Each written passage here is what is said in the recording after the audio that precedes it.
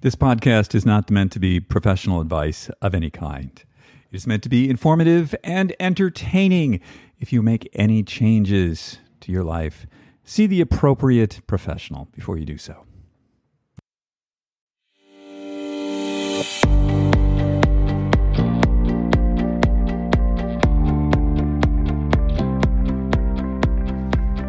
Hello and welcome to Super Age. My name is David Harry Stewart. I'm the founder of Ageist. At Super Age, we help you live better and become the best version of yourself. And who doesn't want a Super Age? Welcome to episode 70 of the Super Age podcast. This is going to be dropping on February the 16th, 2022. Hope everyone had a wonderful Valentine's Day. Always good to appreciate the loved ones in our lives. They're so important to us. This week, the last 2 weeks, I've been trying something new with my diet. Something a lot more plant-based, almost vegan. And so that's required some adjustment. And of course, being who I am, I track. So I have a sleep tracker to see like how it's affecting my sleep. Short answer is I sleep better and longer. I've just got myself a continuous glucose monitor, which is something I've wanted for the longest time because I tend to be hypoglycemic. And I was concerned that, eating a fully plant-based diet essentially might spike my blood sugar. So that's been really interesting, and more on that as I get to understand that device a little better. And of course, I'm going to be using Inside Tracker to check all my biomarkers to see how this is affecting them. So we'll be doing that in a couple of weeks. This week on the show, we have Dr. Scott Sherr, who is an expert on something called hyperbaric oxygen therapy. And the shorthand for that is HBOT. And HBOT has come on my radar recently. A number of people I know have used HBOT in one capacity or another with seemingly amazing results. I've seen results out of the Aviv clinic in Tel Aviv that are almost magical in how powerful they seem. And whenever something like this comes up on my radar, I'm really skeptical. Like, really? Is this thing really that good? Does it really do this? So I've got Dr. Scott on this week, and we're going to talk about this. And he has a long history of working with hyperbaric oxygen therapy, and will tell us how to use it because there's a lot of different ways to use it. And as he says, please don't just get in the tank. There's a lot more to it than that. So we're going to find out sort of, how well does this actually work, how to use it, the different varieties of it, and especially for cognitive health, which is what the Aviv Clinic is using it for. So we're going to get with Dr. Scott in just a moment after a quick word from our sponsor. Today's show is brought to you by Inside Tracker. If you go to insidetracker.com/ageist, you'll save 20% on all their products. So what is Inside Tracker? Inside Tracker is a key part of my health and wellness program. It tracks 43 of my blood-based biomarkers. How does it work? Well, you can go to a commercial lab, probably the same lab that your doctor uses, or you can conveniently have them come directly to your house and do a blood draw. It takes about 5 minutes. And then the results come in on my phone, on an app. It shows exactly where my results are in this very easy to understand graphical interface, no mysteries. And it'll tell me how to optimize based on a food-first plan. Sometimes they add a couple supplements, but mostly it's just about food. How do I eat?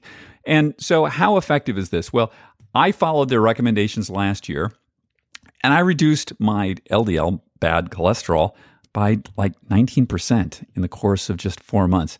I think it's a great program.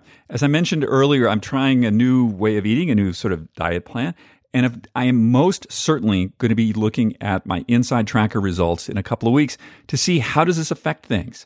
Am I on the right track? Is this sort of eating right for me or not? And I'll be able to see right away with my Inside Tracker results. Go to insidetracker.com/ageist. Save 20% on all their products.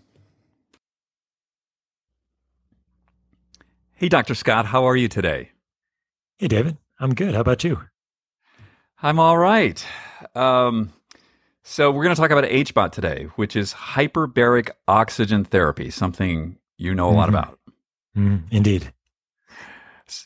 I think where I want to go initially is what was your first introduction to HBOT? How did you come across this? So when I was in medical school, I guess I was how old? Maybe 25 years old or so. I was in a place called Shock Trauma, which is a large trauma center in Baltimore. And inside this particular facility, you have a large hyperbaric chamber in the basement. And so I'm a third year medical student. And when you're a third year medical student, you're really just trying to figure out what you want to do with the rest of your career. What kind of specialty you want to go into? Do you want to be a trauma surgeon? Do you want to be an ER doctor? Do you want to be an OBGYN physician?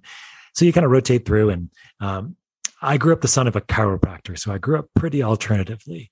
And I always knew that I wanted to do something that was going to be out of the box and try to figure out a way how I could kind of bridge the chasm between the allopathic or the conventional medical world and the alternative world. I mean, at that point, it was just called the alternative world. There was no such thing as a functional medicine doctor when maybe when I started medical school, but certainly when I grew up with my dad and in his chiropractic office. And so I was always looking for a way you could kind of bridge that chasm. And so obviously there was all these specialties that you learn about, like, ooh, you could be a radiologist and you can make $800,000 a year looking at a screen the rest of your life.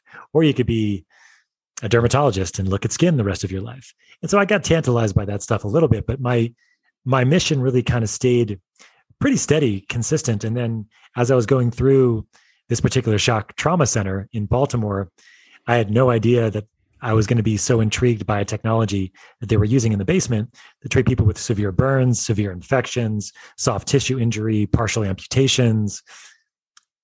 Those are the main things that I saw. And what I would experience was I saw these people go into this chamber and come out like remarkably better, like within 90 minutes oftentimes. And sometimes they would go in on a ventilator and they would be extubated in the chamber and come out like and walk out of the chamber, like some ridiculous things with carbon monoxide poisoning, especially. And so when you're a resident, at least when I was a resident, every 3 nights at this shock trauma center, we would be up for 30 hours. So it's called Q3 call, 30-hour call. And so I was exhausted, but I was almost like transformed overnight when I saw what was happening in these chambers. And I started thinking about the technology. I started talking to the people that were running the chambers down in the basement. And I realized how simple the technology was, that it was just a combination of increased inspired oxygen and increased atmospheric pressure. And if you combine these two things together, you had this fantastic shift in physiology immediately that was healing these people. I went into the research from there, and I saw that so much research had been done over the last 50 or 60 years, but especially during that time over the last 10 years when I was just learning about it, in all these different type of conditions that are being treated all over the world. And it was kind of like that missing link for me, because I realized how simple the technology was. And I realized, well, not many people know about this technology, so I could become an expert in it pretty quickly. So that was always a positive. And that I could really change a paradigm and bring in the technology that could really be used both on the conventional side as it was already being done and also on the alternative side at the same time. Could you describe to us this chamber that it was in when I hear like chamber, basement of hospital, I'm thinking, sure. It looks like a submarine. Scary. It looks like a submarine kind of machine. And it's basically a hard metal. It's a metal circular structure that is, the best way to think about it is like a submarine. It's like a small little submarine that is above ground, but it simulates the pressure that you would feel under a certain amount of seawater.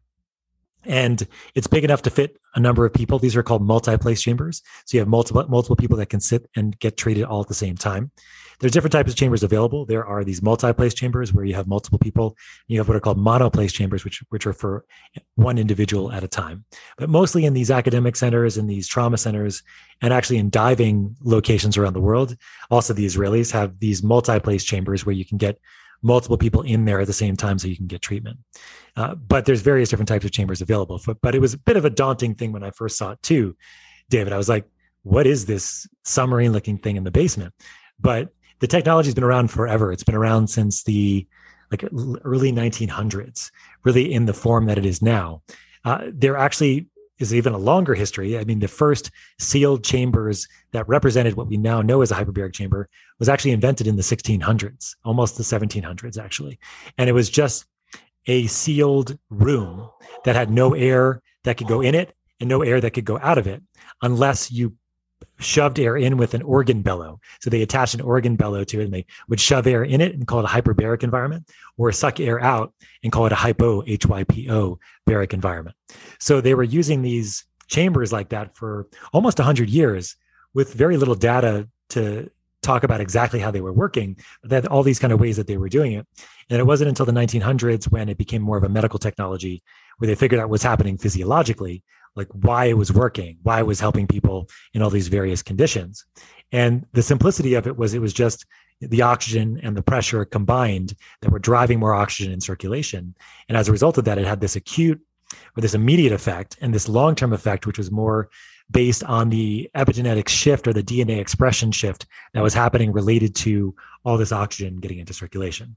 So that's the quick and dirty of how I got involved. And then over the finishing of residency and the starting of my own practice, I created what I would call an integrative approach to hyperbaric therapy that combines not only hyperbaric therapy, but also how you can optimize kind of before, during, and after hyperbaric therapy to synergize with the treatment itself and to make it work better. I'm imagining these guys in like the 16th century with bellows. Like, okay. Yeah, no, crazy. Yeah. Amazing. So, you mentioned the Israelis, and so I know. I've seen some of the stuff out of the Aviv clinic, some of the brain stuff. You want to describe what they're doing and what they're getting there? So, Dr. Sherr, he's the medical director of the Aviv clinics. They're based out of Israel, out of Tel Aviv. I was out to visit them in 2018, and they had a large endowment, which was given by a former patient. And they created this whole center that was based on, initially, it was treating things that were usually treated in a hyperbaric environment.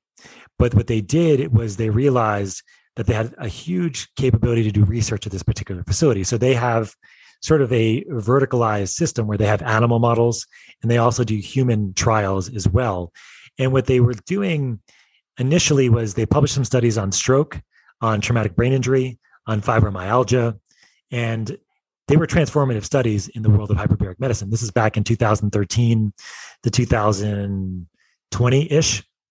And then from there, they transferred over, or they sort of transitioned over to what they called their reverse aging program. And the reverse aging program that they've developed is there's a diagnostic component of it. So they do a bunch of diagnostics beforehand.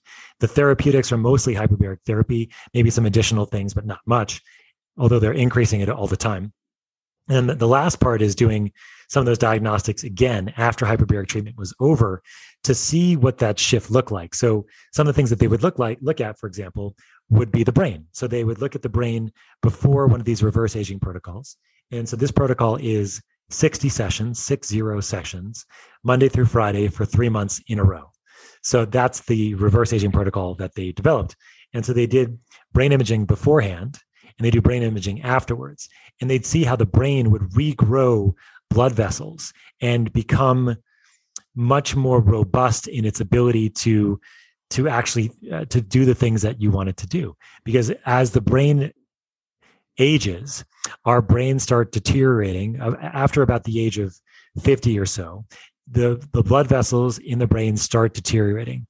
And as a result of that, the brain function starts to slowly deteriorate over time in normal Western culture. This doesn't happen in indigenous places and other places because it's because of diet, it's because of lifestyle, it's because of toxins, it's because of alcohol, it's because of drugs, all those kinds of things all play into this. But for the most part, Western individuals, their brains start shrinking, unfortunately, around age 50 or so. And so what they saw is that they could regenerate a lot of the blood vessels that had been damaged or degenerated because of this, quote unquote, normal aging process. So they have brain images before, they have brain images afterwards. They have cardiac images too, where they checked on the vascularization of the heart before and after a hyperbaric protocol. And they actually looked at something called the VO2 max, where they would check people's ability to utilize oxygen on a minute-to-minute basis, and that went up dramatically with these protocols. They also looked at sexual function. They published a study on erectile dysfunction and how hyperbaric therapy is as powerful as Viagra to give you erections after a longer protocol, because it's just a vascular issue. If you can increase the blood flow, the ability to get more blood to the sexual organs, you're going to have better sexual function, just like you're going to have better heart function and better brain function. And then they also looked at various blood markers as well as signs of aging, one of them being something called senescent cells. Senescent cells are otherwise known as zombie cells in some places. But the reason why they're called zombie cells is that they don't die and they don't divide, but they just stick around and don't work anymore. And they cause inflammation. And as we get older, the population of senescent cells increases. And as they increase, so does your risk of cancer and heart disease and inflammation, degeneration. So the study that they did looking at this reverse aging population, they saw senescent cell populations go down about 30%, which is one of the only therapies that has ever been shown to decrease senescent cell populations. There's a couple others. There's one particular peptide called epitalon that's shown some of this, but very few therapies have shown an ability to really address senescent cells. And that's huge. The second thing that they checked was telomere length, and telomeres are on the ends of your chromosomes. They're kind of like the tips or like the caps of your chromosomes. And the caps, as you get older, get shorter and shorter until those caps go away, and then the cell dies as a result of that chromosome.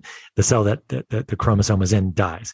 And so the telomere length actually increased about 20% in a hyperbaric environment over this reverse aging protocol. And so as a result of that, there was a lot of excitement with all these things, right? But what it comes down to, David, is that what hyperbaric therapy is doing is it's very much working at that cellular level. And what they did in these studies was show that these things are really happening. All right. My first question is this real? Like, do you believe what they're like? I saw that stuff. I'm not a doc. Like, is this data being cherry picked? Is this for real? It's a really good question. You can't argue with the imaging as far as I'm concerned. You can't argue with somebody's brain that's either had a stroke or a traumatic brain injury, gets into a hyperbaric chamber, and then you can see their brains like come back to life. Now, if there's dead tissue, that tissue doesn't come back. But around a dead tissue, there's a lot of just malfunctioning tissue. So in a stroke, it's called the periischemic area. In a traumatic brain injury, it's called the pericontusional area. And in aging, you just see less blood flow in certain areas. And if you can see after a hyperbaric protocol, those areas reverse themselves, like those areas that were around the tissue that was dead, the periischemic, the pericontusional, come back to life. There really is no arguing with that as far as I'm concerned. Now, some of the blood markers you can argue with because it gets into the details of what type of cells they use.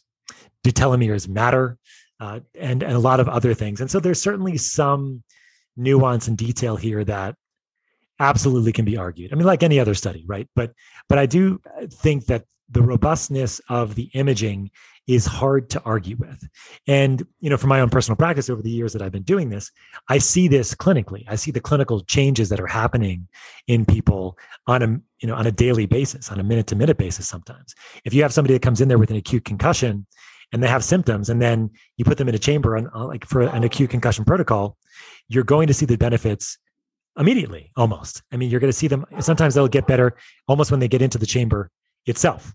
And so it's like, it could be almost immediate in some cases. So it doesn't, there's always going to be arguments. There's always going to be ways to kind of spin data. And I think that there are pieces to this, especially telomeres and senescent cells, which you can certainly argue that there might be a counterpoint to, that maybe they didn't use the right cell types. I mean, maybe telomeres don't matter. So there are certainly pieces of it that you can argue with, but you really can't argue with imaging, and you really can't argue with results as far as I'm concerned. So fascinating. So I'm going to continue to play the skeptic here. Please do. I like it. It's important. I get a lot of crazy stuff that comes my way.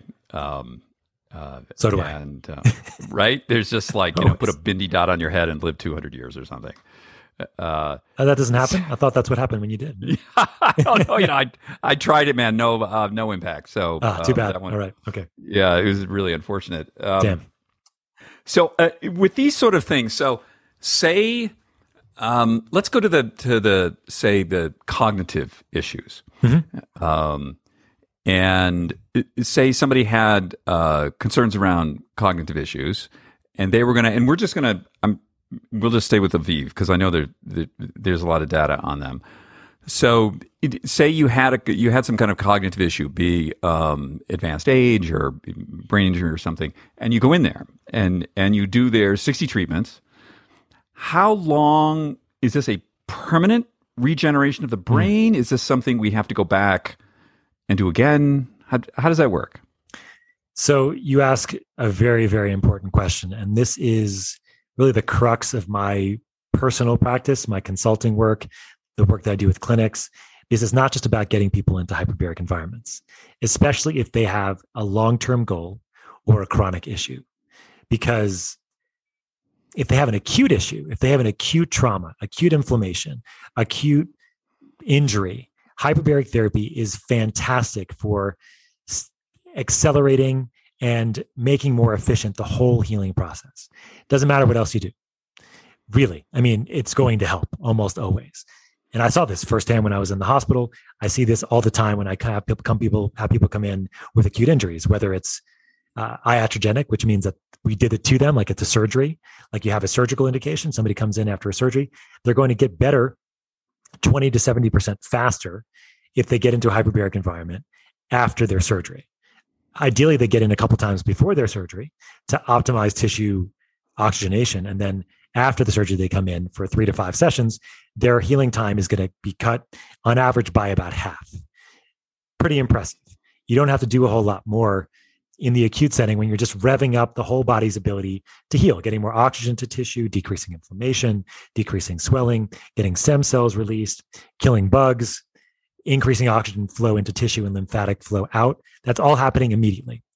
No problem. However, and this gets to your question, if you have a chronic issue, if you have a long-term goal, what's going to be more robust for you is if you're optimizing your health ahead of time. If you're just smoking cigarettes and drinking alcohol every night and thinking that hyperbaric therapy is going to help you, it's unlikely it's going to help you over the long term. Now, there's no data here, David, but what I can tell you from my practice is if I optimize health in the clients that I work with, prior to them going into the chamber, optimize vitamins, minerals, nutrients, gut health, immune health, hormones. I have a whole program I take people through called Health Optimization Medicine. It was founded by a colleague of mine. It's actually a nonprofit now, but I have my own practice based on that work. And that's looking at that foundational health principle idea. So if you're going to utilize oxygen effectively, you have to have all the machinery to be able to do that.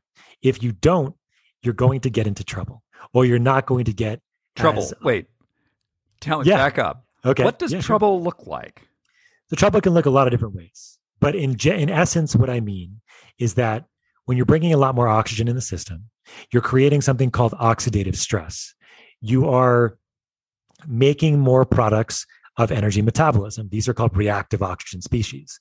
Your body likes these things in short amounts. When you exercise, when you stress your body in like high heat or cold, you create these oxidative molecules. It's called hormetic stress. It's a stress in the body that makes your body react by creating more of an antioxidant surge. So the body has these antioxidants that neutralize the reactive oxygen species. And then the body, in between that time, though, where the reactive oxygen species were around, creates new signaling to make the body function better. And it just depends on what the stimulus is. But in a hyperbaric environment, that's this epigenetic shift that I was describing before. However, if you are antioxidant deficient, if you're toxic, if you are just in a kind of a poor state of affairs in general, you're not going to tolerate treatment as well as you potentially could. And that could get people into trouble in the sense of not feeling well, getting flu-like symptoms, just feeling poorly after treatment. it's diagnostic for me in the sense that if I know, it's not uncommon for the first week or two for people to feel a little bit not as good as they usually would, because it takes some time for the body to kind of respond with the antioxidant surge and kind of get things to be back in sort of a homeostatic level and continue therapy and continue to benefit from it.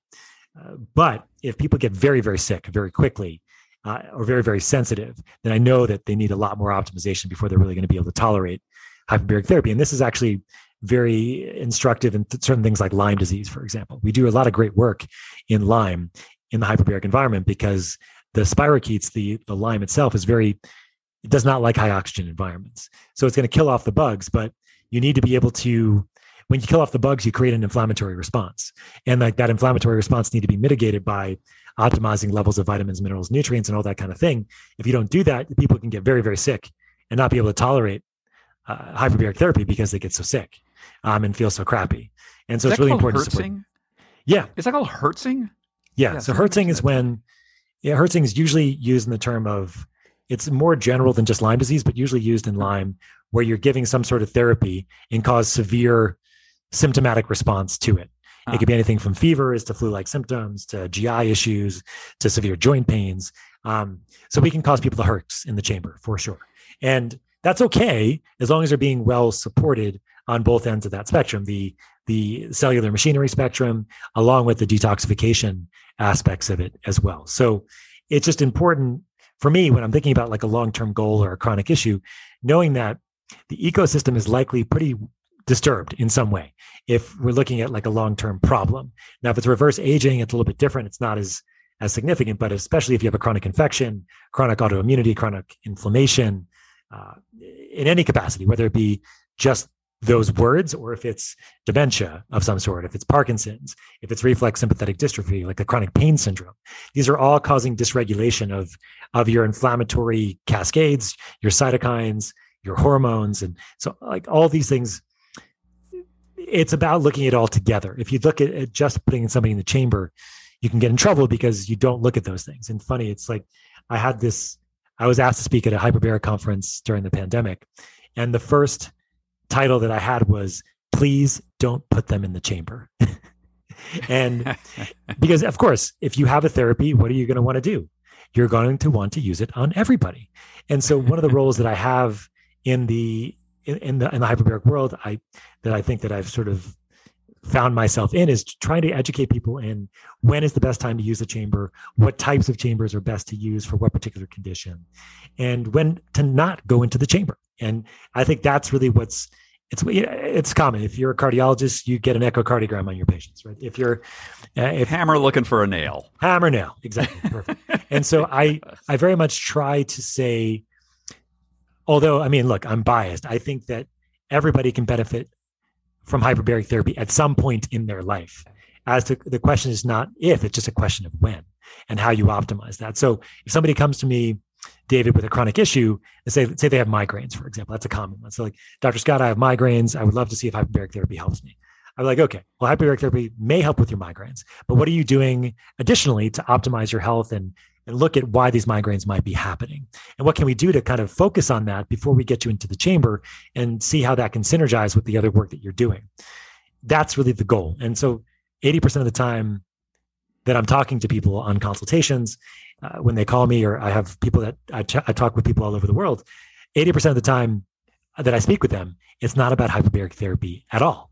I like to call it like my smoke screen. It's like they talk to me, they find me from hyperbaric therapy, that I'm talking about their diet, their supplements. I'm talking about lights and sauna and everything else that you could think of. And then I'm like, now we can talk about hyperbaric therapy because we've gotten really the basic stuff addressed first. Once that's addressed, or once that's being addressed, then you can really think about how hyperbaric therapy can really optimize and synergize and accelerate everything that you want to do. I just want to go back to Aviv. They're pulsing, right? What is it that they're pulsing?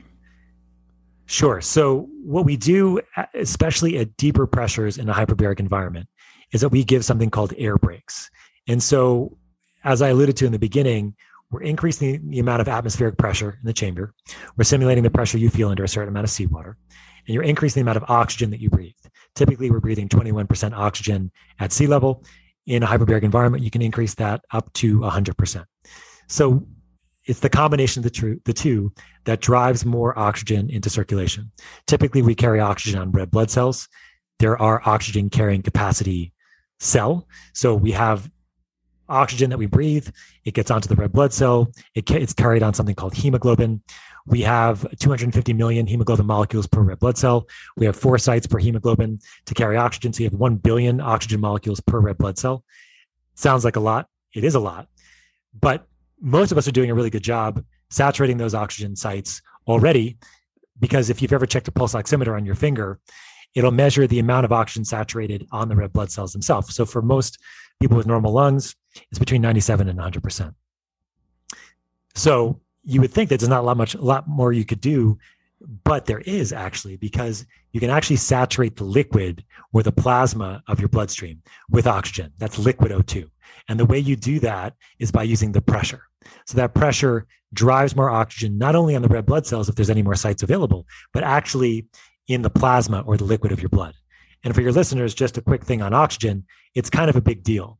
We need it as the final electron acceptor in our mitochondria, which is the organelle in our cells that makes energy. Without oxygen, all of us know that we're going to die pretty quickly. And that's because we can't make energy in our mitochondria. Our mitochondria get stressed without oxygen. They start causing the inflammatory cascades and things start dying very quickly. So in a hyperbaric environment, we're able to get more oxygen to the mitochondria to make more energy, basically. And so, but the downside of that, of course, is that we're flooding the body with a lot more oxygen, and that can cause oxidative stress. And we've talked about this already, that we can have a balanced antioxidant response that takes time. So what you want to do in the interim is to mitigate oxidative stress by what are called air breaks. So every 20 minutes, when you're breathing 100% oxygen at Aviv and a lot of clinics around the country, the ones that I work with, they'll have you breathe 21% oxygen instead of 100% oxygen. So that was the first reason why we used these air breaks. They were used to mitigate oxidative stress and potential for oxygen toxicity. However, it seems that these air breaks going from 100% oxygen to 21% oxygen, again, the amount of oxygen that we breathe at sea level is 21% oxygen. That delta, that change from 100% to 21% simulates the same kinds of stimulus that you would feel if you were at altitude. And because the body sees that as called a relative hypoxia. The term for this that they use in Israel and now that we use is called the hyperoxic hypoxic paradox. So extra oxygen that's simulating low oxygen, and that's why it's a paradox. And so it actually stimulates all these things to be released from the body that increase mitochondrial biogenesis, so new mitochondria, new blood vessels, and more stem cells being released as a result of those air breaks. So we're using the air breaks to prevent oxygen toxicity, but even more so now, we're actually using them to stimulate new mitochondria, new stem cells, and new blood vessels. So you use the word hormetic. Hormesis is like my favorite. I love hormesis. This is my favorite thing. And it sounds like what you're talking about is by pulsing the oxygen up and down, you're causing this adaptive hormetic response. Yes. Adaptation. Right. Yes. Fascinating. Yeah, so it's certainly a hormetic. Yeah. I mean, going into the chamber is hormetic because it's causing an oxidative load with this oxygen.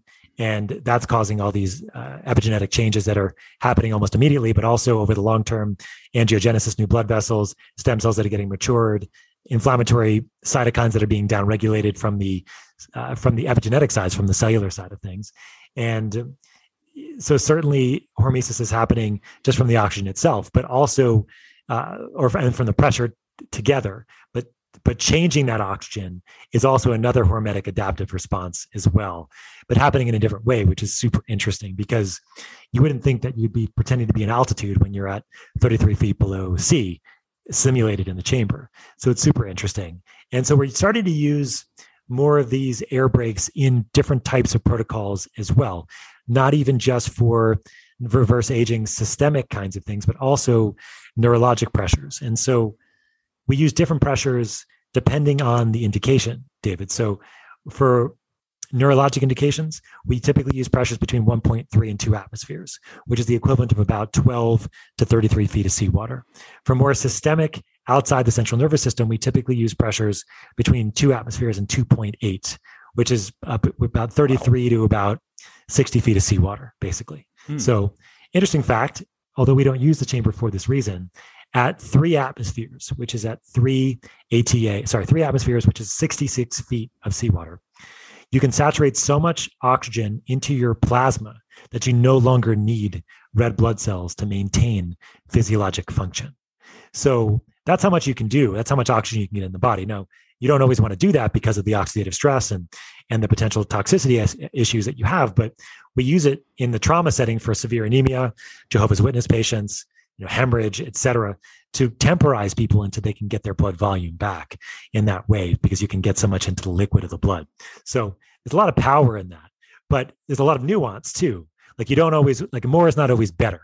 Like it's not the American way here. We want to, fine tune our protocols so that we're focused on the brain or focused on the body. And that's what we do. And there's various types of chambers that we can use depending on the pressures that can kind of help us modulate that. Okay. So there are these different kinds of chambers. There's this sort of home version. There's, there's various sort of clinics around the corner where you can go in. There are clear plastic tubes. And then there's like the super duper chambers like in hospitals. Right. So let's say I come to you and I say, Dr. Scott, I feel fine, but I want to be smarter. Can you make me smarter? Make my brain work better? What's the protocol? 10 CEOs in Silicon Valley that have asked me the same question. So really? Okay. Yeah. It's my megalomania. What can I say? No, it's okay. When I lived in the Bay for many years, for about 9 years, I ran across many people that just wanted their brains to function better. These are people that are working at a very high level all the time. They need to be on all the time until they're not on, and they need to find ways to sleep, of course, too. And so brain function's a big deal. And so if you came to me and said, I want brain optimization, I would tell you that there's, as I was alluding to, there's different types of chambers. There are mild units. These are units that go to what's called 1.3 atmospheres. These are chambers that can be used in the home. They're usually soft-sided. They can either be a chamber on its own, or they can come with an oxygen concentrator as well. So you get oxygen that kind of gets piped into these chambers, and you wear a face mask or a nasal. Is that safe? Like at home? Yeah. So they are, because the amount of oxygen coming in is not a huge amount. And are you going to blow up your tent? No, I don't know. Oxygen, I don't know. Seems kind of scary. So you have to, when you're using 100% oxygen, you absolutely have to be careful. And when you're going to deeper pressures, you absolutely have to be careful regardless of the type of mechanism that you're getting the oxygen. But at milder pressures with oxygen concentrators, there's very, very low risk of any issues, because these chambers are made so there's always more air coming in and there's always air being taken out. So they have valves that pop open. So when you get to certain pressure, the valves pop open and then the pressure gets released, and there's continuing to be more oxygen that's more air that's being compressed and brought into the unit. So certainly at deeper pressures with 100% oxygen, you have to be more careful. And in clinic settings, like medical grade settings, you really are going in with cotton clothing. You're not bringing anything that could be flammable. You're not bringing anything into some of these places, depending on if there's 100% oxygen. Like I've worked with clinics that have 100% oxygen. You wear scrubs, like cotton undergarments only, and that's all you bring in there. And then some of the medical grade chambers they'll have TVs outside, and they'll have some intercom kinds of things, so you can obviously talk to people. You can hear the movies and things that you're hearing or that you're watching. But the mild units are very safe if they're used in this way, and they can be really great, like for cognitive optimization, for muscle recovery, for jet lag, for overall sort of day-to-day optimization kinds of things. 1.3 to about 2.0 is that sweet spot for brain optimization. So for most people that are using this for more wellness related things, I think the mild chambers are actually pretty good for that. And then you can integrate those with other types of technologies that can help with blood flow. So like I'll have people that have injuries on their shoulders or their knees bring in devices that increase blood flow in those particular areas, like low level light therapy, for example, is a good one, or pulse electromagnetic field technologies, or even the electrostimulation kinds of things. Like electrostim.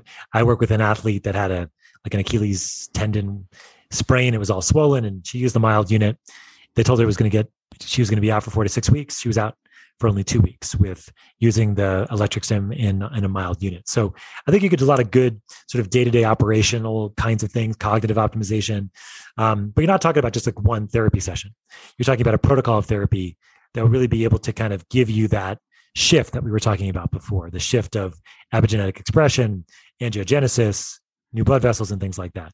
So I would say to you, if you came to me, David, I'd be like, you should probably need at least 20 sessions in a chamber that's between 1.3 and 1.75 atmospheres. And if it was in the milder units, I tend to be on the higher side, like 20 to 30, up to 40 sessions. And then if it's on the in the medical grade, it's a little bit less, maybe 20 sessions, 15 to 20 sessions to really see a significant sort of bump that was sustainable for a period of time. If you did less than that, you may not be able to see a huge amount of benefit over a longer period of time. So we're talking like 60 to 90 minutes, yes, somewhere 1.3 atmospheres or more. And the oxygen is what?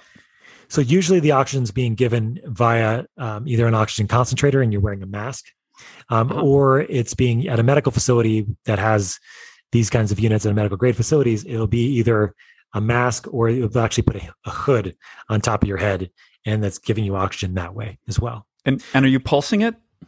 So straight general, like as I was alluding to before, we are starting to do it more for the neurologic protocols, but we don't have a lot of data yet. We don't know if the delta is enough, because the delta from 2 atmospheres, 100% oxygen, to 21% oxygen is different than the delta from 1.3 atmospheres or 1.5 atmospheres with 100% oxygen to 21% oxygen. We just don't know. But I've been starting to play around with it a little bit because I don't see any harm in it for the most part. It's certainly going to be potentially beneficial, and there's really no downside to it. So we've been using it more, but there really is no data outside of the 2 atmosphere pressure at this time for using the difference in the air brakes. I have some people, they contact me and they say, well, I want to increase my stem cells. So I come to you, Dr. Scott, I say, hey, I want to increase my stem cells. I want to release more stem cells. What do I do? So the chambers, they don't make more stem cells, but what they do is release the stem cells from your bone marrow where they're mostly made, and up to like exponential numbers of stem cells. So this is why we're using hyperbaric therapy in regenerative medicine a lot, because the yield, if you're doing stem cell harvesting, is going to be extremely augmented if you get into a hyperbaric chamber just a couple times before you get the stem cell harvesting procedure. And so on the medical side, we're using it for stem cell transplants as well, actually. And at least it's been studied in that way. But in the more regenerative side, so people that are getting stem cells harvested, they'll use hyperbaric therapy beforehand to increase the number of stem cells that are easily mobilized from the bone marrow, for example. And so what happens in the chamber is that you're mobilizing these stem cells from the bone marrow, and these stem cells go where they need to go to help optimize tissue that's either inflamed, infected, degenerating, all those kinds of things as well. So, and how many? And what did you say? Like 3-4 sessions, something like that? Even after one session, you get a significant stem cell boost. In fact, the Israelis did this data. You get a stem cell boost every time you go into the chamber up until about 40 or 60 sessions. So you're still going to get more released every single time as you get into the chamber, each of those times that you go in. But am I going to run out of stem cells? So no, the body just makes more. There's no. It's just like it's just a stimulus for your bone marrow to make more stem cells. And that's probably why you can continue to release them as you can even after 40 sessions. It's because the stimulus is that the body is always making these stem cells, and now that all of them have been released, it gives the signal for the bone marrow to make more as well. And okay, and then I come to you and I say, Dr. Scott, I'm recovering from cancer of some kind. Okay. And I'm concerned about senescent cells. I'd like to remove them. What would you do then? So the first step, as I mentioned before, is that 80% of my call would be about, well, what else are you doing to optimize your health and improve your overall risk of recurrence in general? But then you'd be thinking about how hyperbaric therapy can help. And we certainly know that the Israeli study, the Aviv study, did show that the maximum senescent cell decrease was around 30 sessions in the chamber. So somewhere around 30 or 40 sessions to decrease senescent cells is probably what we'd want to do. But again, it's always a bigger conversation about the type of cancer that they've had and kind of what their goals are, where they are in their treatment. One of the things that I get a lot, and it's a good question, is does hyperbaric therapy make cancer come back, or does it make cancer grow? And right. It's a reasonable question, because we know in the chamber you're improving vascular flow, you're increasing angiogenesis, new blood vessels. And so people worry, well, if you're making new blood vessels, does that mean my cancer is going to come back, or the blood vessels around the cancer are going to grow? And they've done a number of reviews looking at this very topic, and there's no indication that hyperbaric therapy makes cancer grow at all. In fact, it may prevent metastatic transition as well, if it's a localized tumor. But that's very early data, so we're not sure about that.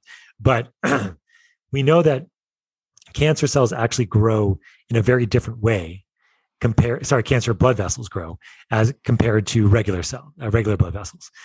They grow because of a hypoxic environment. They grow because they create a low oxygen state around the tumor. And then as a result of that, they stimulate the production of disorganized blood vessels around the tumor to help it grow. So hyperbaric therapy doesn't work that way. It works by the usual ways of making new blood vessels.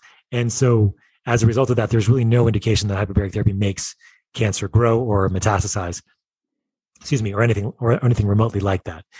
However, we are always looking at these things in context. Hyperbaric therapy is FDA approved or insurance approved for patients that have had radiation therapy for cancer treatment and have had a radiation injury that's been ongoing for more than 6 months after their radiation exposure. So these are patients that have had prostate cancer, breast cancer, head and neck cancers, brain cancers, and have had radiation injuries that don't get better, or that actually some of these radiation injuries don't even show up until many years after the radiation has actually been used, because radiation is one of these sort of indolent exposures that depletes areas of stem cells and blood vessels and can cause tissue damage over the long term, not even just in the short term. So we're using hyperbaric therapy for radiation injury recovery, and it's phenomenally effective for this.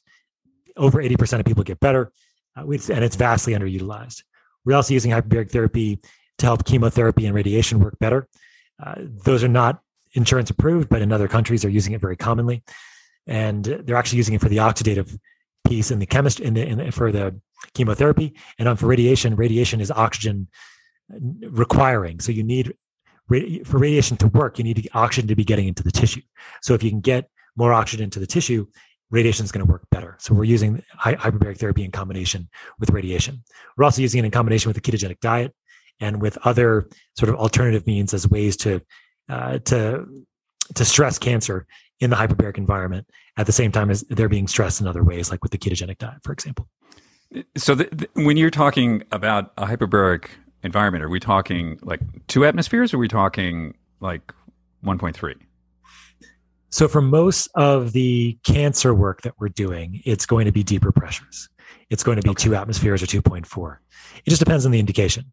If we're looking at dementia, like Alzheimer's and Parkinson's, we're looking at traumatic brain injury or stroke, your pressures are not as deep, typically somewhere between 1.3 and 2.0 for the most part. I see. And so now let's just talk a little bit about, the difference between, the sort of the submarine, which I guess you said you go to 3 atmospheres, which sounds like you have to worry about 10. Oh my God. So the reason why the submarines are built the way they are as these steel submarines, right? It's like so they can withstand a lot of pressure. Remember, these were built to treat divers. So you have people that are diving hundreds of feet underneath the sea to build pylons of bridges or to build tunnels under the water.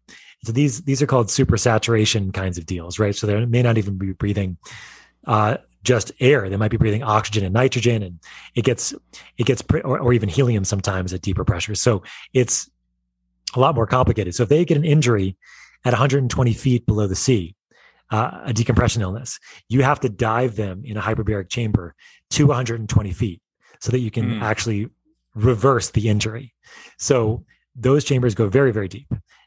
However, for the most part, they're not used deeper than 3 atmospheres very, very often outside of diving injury. So if somebody, I just want to talk a little bit about what these tanks are. Okay. Because some of them there's the sort of type where you sort of sit in the thing, right? It's sort of like a tent. You sit in it. And then there's which seems more like a home sort of a thing you could have. And then there are the sort of tube things. And I've seen some that are like clear plastic tubes. I've seen some that are sort of like metal coffin type things with a little window. That seems super claustrophobic to me. Up until like, the submarine. Or comforting. Some people like to be, Or there's some weird people out there. I don't know. That would kind of freak me out. So if, say, you wanted one of these things, you want to do HBOT at home. Okay. Dr. Scott says, I should do HBOT at home. What should I be looking at? Is there a company that makes these that one can get? Yeah, there are several companies that make the mild units in all the varieties that you can imagine. Some of them are going to be sort of a chair inside of them, so that you're fully. They look like teepees. Actually, some of them looks like you could just put a chair in there. So that's really nice for people that have challenges with mobility, for example, if you can't get into a chamber very easily. So there's other ones with like a lazy boy kind of recliner. There's other ones that are full tube-like structures that are fully reclined or fully flat, I should say. So, but in essence, it's really not so much about it. It's about the pressures as much as anything else. And then the design is sort of the secondary piece of it. So 1.3 atmosphere chambers that can be at the home. They could be in any of the varieties that I just mentioned. But in essence, it's all going to the same pressure. It's just about what the usability is, the utility is for that particular individual, as far as how easy it is to get into the chamber, what they're looking to do inside the chamber. Like I have a mild unit in my house that's kind of has a reclined chair in it. And that way I can go in there. I sometimes do podcasts in there. I'll do my work. I'll meditate. I'll relax, those kinds of things. And so I also bring in new technologies. I can bring my electric stim in there. I can bring my lights in there. I could bring in meditation stuff in there. And so it's nice because the soft units, the mild units, you can bring stuff in there. It's safe as long as it's not car battery size electricity. I have a colleague of mine. He's a practitioner in LA. He'll bring in the lymphatic, what are they called? Like the lymphatic squeezers. He'll bring those inside the chamber too. So you can certainly bring stuff in there, which is nice. As far as brands, there's a lot of them out there. And the challenge is that what I find, David, is that the chamber manufacturers are piss poor at giving you any good information because they just want to sell you a chamber. It's the hammer nail situation. So I often find people that have gotten chambers over the years and don't know how to use them or have been using them ineffectively. And they find me and they're like, oh, why didn't anybody tell me this from the beginning, how to use my chamber and what I should be doing? And because the chamber manufacturers are very careful not to give medical advice, they just want to sell you a chamber. So one of the reasons I set up my company called HBOT Plus is HBOT Plus is the name, is that I really wanted to make a company that could educate the clients that were interested in hyperbaric therapy, and also not only just sort of educate sort of like on the high level, but also what protocols could look like depending on what you needed at the time and what kind of chambers would be most helpful for you as well. And also what the integrations would be at the same time. So like what would be good for you to do before? What would be good for you to do during? And what would be good for you to do after, depending on what your goals might be. So the company it's a technology company that's creating software, so a phone application with education and protocols and integrations. Hardware, we're doing some new things to hardware to make the chambers safer, more real-time feedback, so you can do everything from your phone. You know what your pressure is, you know what your time is, you know what your oxygen is, all those kinds of things, and you can measure all that stuff. And I want to make them safer. I want to make them more people more comfortable using them in their own homes, because I think there's a lot of utility for people to be able to do that in that environment for the reasons I mentioned. But there are certain reasons why you wouldn't want to get into the chamber as well. If you have lung disease, if you have heart disease, if you have uncontrolled neurologic issues, you certainly don't want to go into any type of chamber. And these are medical technologies. They require prescriptions to go into, whether you're in a mild unit or you're in a medical unit. And so the problem I see is that somebody gets a chamber, then like they invite their friends over, everybody's using the chamber, nobody knows what the hell they're doing. And it's for the most part, it's not going to hurt anybody because especially the mild units are very safe, but like, are you really getting as much as you could out of the chambers? And is there something you could be doing to make it safer, to make it more effective? And so it's a bit of the Wild West when it comes to the hyperbaric market. But what I'm trying to do is create a little bit more of a framework for it with my company, and then hopefully it'll be better for everybody along the road. And these home units, they're oxygen. So they're pressurized with air. So they're pressurized with air. So the whole thing's pressurized with 21% oxygen, or for me, it's 15% oxygen because I live in Colorado.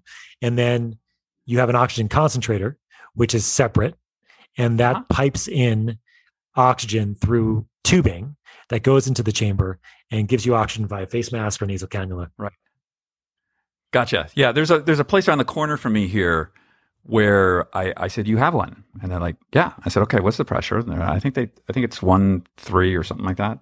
Yeah. And I said, are you doing oxygen? And they said, yeah, 90%. And you could just like walk in and it's like, here, have at it. Which seems like, I don't know. Maybe so have somebody observe me with that. Hypothetically, and now not every place is doing this, hypothetically that every time you're using oxygen and the chamber together, that requires a prescription, whether it be MD, DO, a doctor of chiropractic. It depends on state licensing and boards and what they can do. But in general, once you're starting to use the concentrators along with the chambers, it requires a prescription. The chambers themselves that go to 1.3 without oxygen don't necessarily require a prescription, because that's not necessarily a medical treatment if you don't have the oxygen with it. So there's a bit of a nuance though, like every state's different. So I can't say about what's going on and where you are versus another state exactly, because the laws are a little bit different.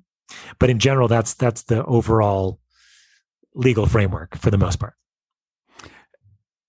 And which brings to my mind the question of what's the relationship between HBOT and the pharma industry? The pharma industry loves giving you things that are sort of like ongoing, right? Mm-hmm. They love that model. And HBOT seems like a sort of a one and done. It's not good for pharmaceutical companies to have something like hyperbaric therapy. I'm so sad. Number one, I'm sad for them too. There are lots to be sad about for them. They have made so much more money over the last couple of years than they've ever made before. There's no pharmaceutical in what I do. You can't patent oxygen. Right. You can patent a design for a hyperbaric chamber, but you can't patent oxygen itself. That's the drug that we're using. And it's one of the more powerful drugs that you can use because it's something that we naturally need. And we're just giving more of it in a prescribed way to work on that hormetic effect and work on optimizing your cellular function, your overall regeneration, revitalization, et cetera. So that's why you can't get big studies in hyperbaric chambers. You can't get big studies about hyperbaric therapy in general because there's just no money for it, because there's no drug at the end of the rainbow that some pharmaceutical company is going to be able to market for $1 billion a year. This is why during COVID times, we know hyperbaric therapy has been extremely helpful in patients with severe COVID disease at preventing people from getting on ventilators. But they haven't been using it because it's just too difficult to do. It's not easy to get somebody in a hyperbaric chamber when they're requiring a lot of oxygen. 100% true. But the focus is on pharmaceuticals because these are one and done kinds of things that can be that you can charge a lot of money for. Like, and not to say that it should be mutually exclusive in really severe issues like this. So you should have the ability to do all these kinds of things. But we're studying hyperbaric therapy in post-COVID patients or long haul COVID patients or vaccine injured patients that actually present very similarly to long haul COVID as well. And we're seeing remarkable improvements in brain function, fatigue, pulmonary function using the hyperbaric environments, the mild units, the ones that I'm talking about, like that you can have at your house. I mean, the medical grade units as well, depending on what's going on and what's available, but like fantastic opportunities to help people, but it's never going to be studied in a big way just because there's no money in it. There's no money in getting people into hyperbaric chambers. So it's a difficult thing to think about. There's a lot of politics. I mean, we can go into the traumatic brain injury world, the TBI world, and there's been a number of studies on hyperbaric therapy that have been quote unquote negative studies that show that hyperbaric therapy doesn't work. It's just because of how they did the study and how they're interpreting the data. And so it's sad on a lot of levels that we can't use it more and it can't be covered more by insurance, really, for the work that we know and that I see all the time that it's doing. Wonderful. I should have went to the drug world, but I should have went into the pharmacy. I would have made more money, but it's okay. I'd rather help people in a more holistic way. I mean, certainly I use drugs when they're needed, but the paradigm is just unfortunately so focused on pharmaceuticals because that's where the money is. That's who's sponsoring everything. That's who's sponsoring the drug trials. I mean, you know this, David. It's the swamp, just not the political swamp. I mean, it's the drug swamp. I don't want to slam those guys because the truth is most of us are alive today because pharmaceuticals exist. Like, right. I have no interest in going back to the 1300s. Sure. I like drugs. They were great. When needed, right? But then it shouldn't always be the first right. option, right? And that's the thing. Right. It's unfortunately the medical paradigm is drugs first, ask questions later kind of thing, as opposed to this whole pandemic was a great opportunity to ask why are people so unhealthy? Why are people so obese? Why are people so susceptible, especially in this country compared to almost every other country, to severe disease from this particular infection? That's because of obesity. Number 1 through 5 is obesity, obesity, obesity, obesity, obesity. So to give all 5. So it would have been nice, and it has happened, but it's been harder to get into sort of the mainstream is to have a conversation about health and optimizing. So, if someone wants to get in touch with you, either to consult or as in a doctor-patient relationship, how do they contact you? So I have about 5 or 6 years ago, I set up a website. Now it goes through my own name. It's drscottsherr.com, SCOTTSHERR. The name of the former consulting, and I still use it, is called Integrative HBOT. And that's kind of what I use for I speak directly to clients or patients across the world to consult, to advocate for them. I work with clinics across the world to help use hyperbaric therapy in integrative contexts, whether it be like a neurologic chiropractor or a recovery house that doesn't have a doctor, or anything in between. I work with a lot of clinics, and it's one of my favorite things to do.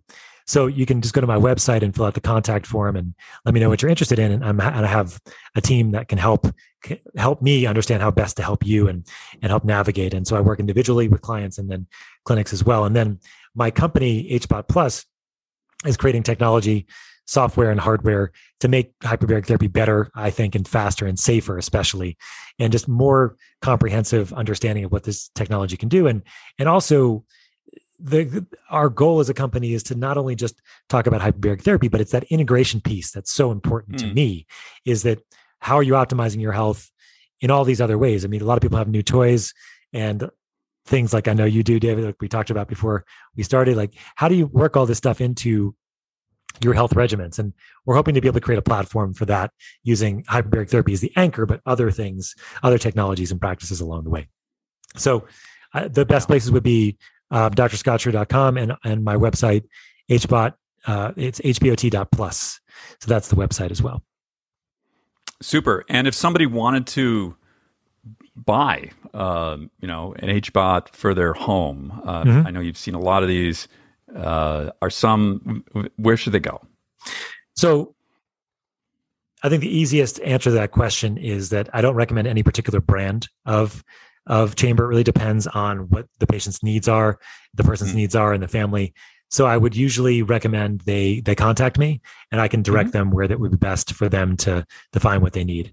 I hate to send people to particular companies because the companies are hammer and nail companies, in the sense that if you go to one particular company that has a soft chamber, of course they're going to tell you that their chamber is going to do what you need for what you have, and that might not be true. And I really would rather people, at least until we have our education up and we have more of that stuff. And I always work on that. I mean, I've done plenty of podcasts over the years where I try to delineate where people should direct their attention depending on their indications. If it's more neurologic, then the milder units would be great. And then also if they're looking for optimization, milder units could be very, very impactful. If they're looking for more systemic issues and more sort of robust cellular response outside the central nervous system, and then the medical grade units might be better, depending on the indication. So that's the general fork in the road, I would say. But overall, there's certainly nuance, and I work with people that are doing amazingly well, like athletes that are using the mild units and using other technologies to improve blood flow that I think probably simulates going to a deeper pressure under some circumstances. So there's nuance there. So I would direct people to me, to my companies, to my HBOT Plus, and to talk about where we can help you kind of go. I try to be as agnostic as I can in the sense of I just want people to get better and have the best experience. Wonderful. You're a busy guy, Dr. Scott, and I appreciate your time today. I think you answered a lot of people's questions. The only thing I'm thinking about is like, when am I going to have time to do like 60 sessions? Oh Sure. My gosh. Well, and that's a really good point, is that the more optimized you are and the more integrations that you create, the less that I think so far, and I don't have other than anecdotal data here, the less I think you need to see that shift. So the Israelis, they did 60 sessions. They didn't change anybody's diet. They didn't change anybody's lifestyle. They didn't change anybody's sleep. They didn't do any of that stuff. They didn't optimize cellular function. And they still saw all these benefits, 60 treatments in. But is that the huge hammer, right? Is that just, we're going to bludgeon people with hyperbaric therapy because we know that this is going to help everybody if they do 60 sessions?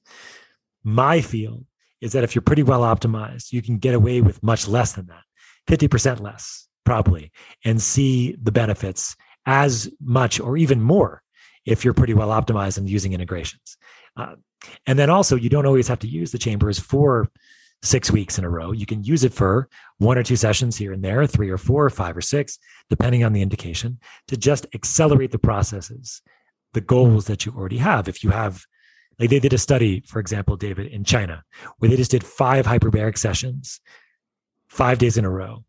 And then they had them take their exams, and they did MRI tests, MRIs looking at the blood flow of the brain. They had increased visual spatial recognition, increased memory retrieval, improved executive functioning. That's just after 5 sessions.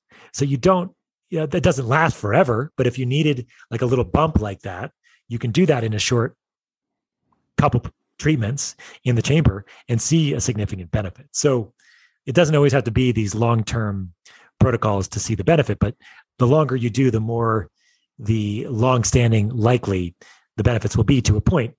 Like I was mentioning, I think you can get long-standing with less if you are pretty well optimized before you even get into the chamber. My guess is by you just saying that, there's some people, generally my people are a little older, but I know there's some younger people that listen and people that are looking, to pass their medical license exams. I can see them. Give me those 5 sessions. Right. Just bang it out before. Bang it out before your test. I mean, I've had plenty of people over the years do it in that capacity as well. Just a burst of 4 or 5, 10 sessions. And for everything from cognitive function, just to heal up faster from their nose job or whatever, even though it's superficial. You don't want to be walking around with raccoon eyes for 2 weeks. You could do it in a week, right? Or if you're an elite athlete, you want to get back on the field in half the time, that's a big deal. Or if you're older and playing pickleball, you want to get back on the field after your muscles strain or something, like it can help. I guess pickleball is like the big sport now for people that are on the older side. Yeah, it's like, it's huge. It's a thing. Yeah. Yeah, I know. So anyway, I think there's a lot of ways to use this technology, but always in context, David, always in the context of how are you optimizing your health already? Because if you're just using it in a silo on its own, it's not going to be as beneficial as if you did it in a more of a integrative, holistic way. That's my game. Yeah, it's not the blue pill or the red pill. You got to do the whole thing. Yeah. I have a couple of those, but not for this. So okay, well, we'll talk about that in the next session. That's the next podcast. Dr. Scott, it's been great to have you on here. I really appreciate it. Thanks for having me, David. It's been a pleasure. Take care. Thanks for joining us on the show today. It was great to have Dr. Scott with us. And hey, a big thanks to our sponsor, Inside Tracker. Again, insidetracker.com/ageist. Save 20% on all their products.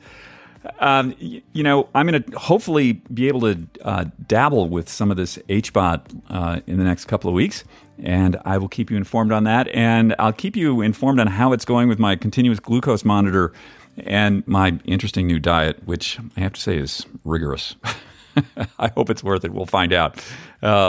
Next week, we got a fascinating one. I feel like we're dealing with a lot of stuff on the edge of science, but it's all stuff that you guys are sending me that you want to know about. And I'm so grateful for that because a lot of this is not really on my radar. And next week, it's going to be about ketamine, and which seems like another rather incredible treatment for a lot of different things. So we're going to dive into that. Everyone, have a wonderful week. Hey, if you like the show today, leave us a rating. We love that. Leave us a comment, even better. If you want to get in touch with me directly, it is david@superage.com. Everybody, have a wonderful week. We'll see you next week.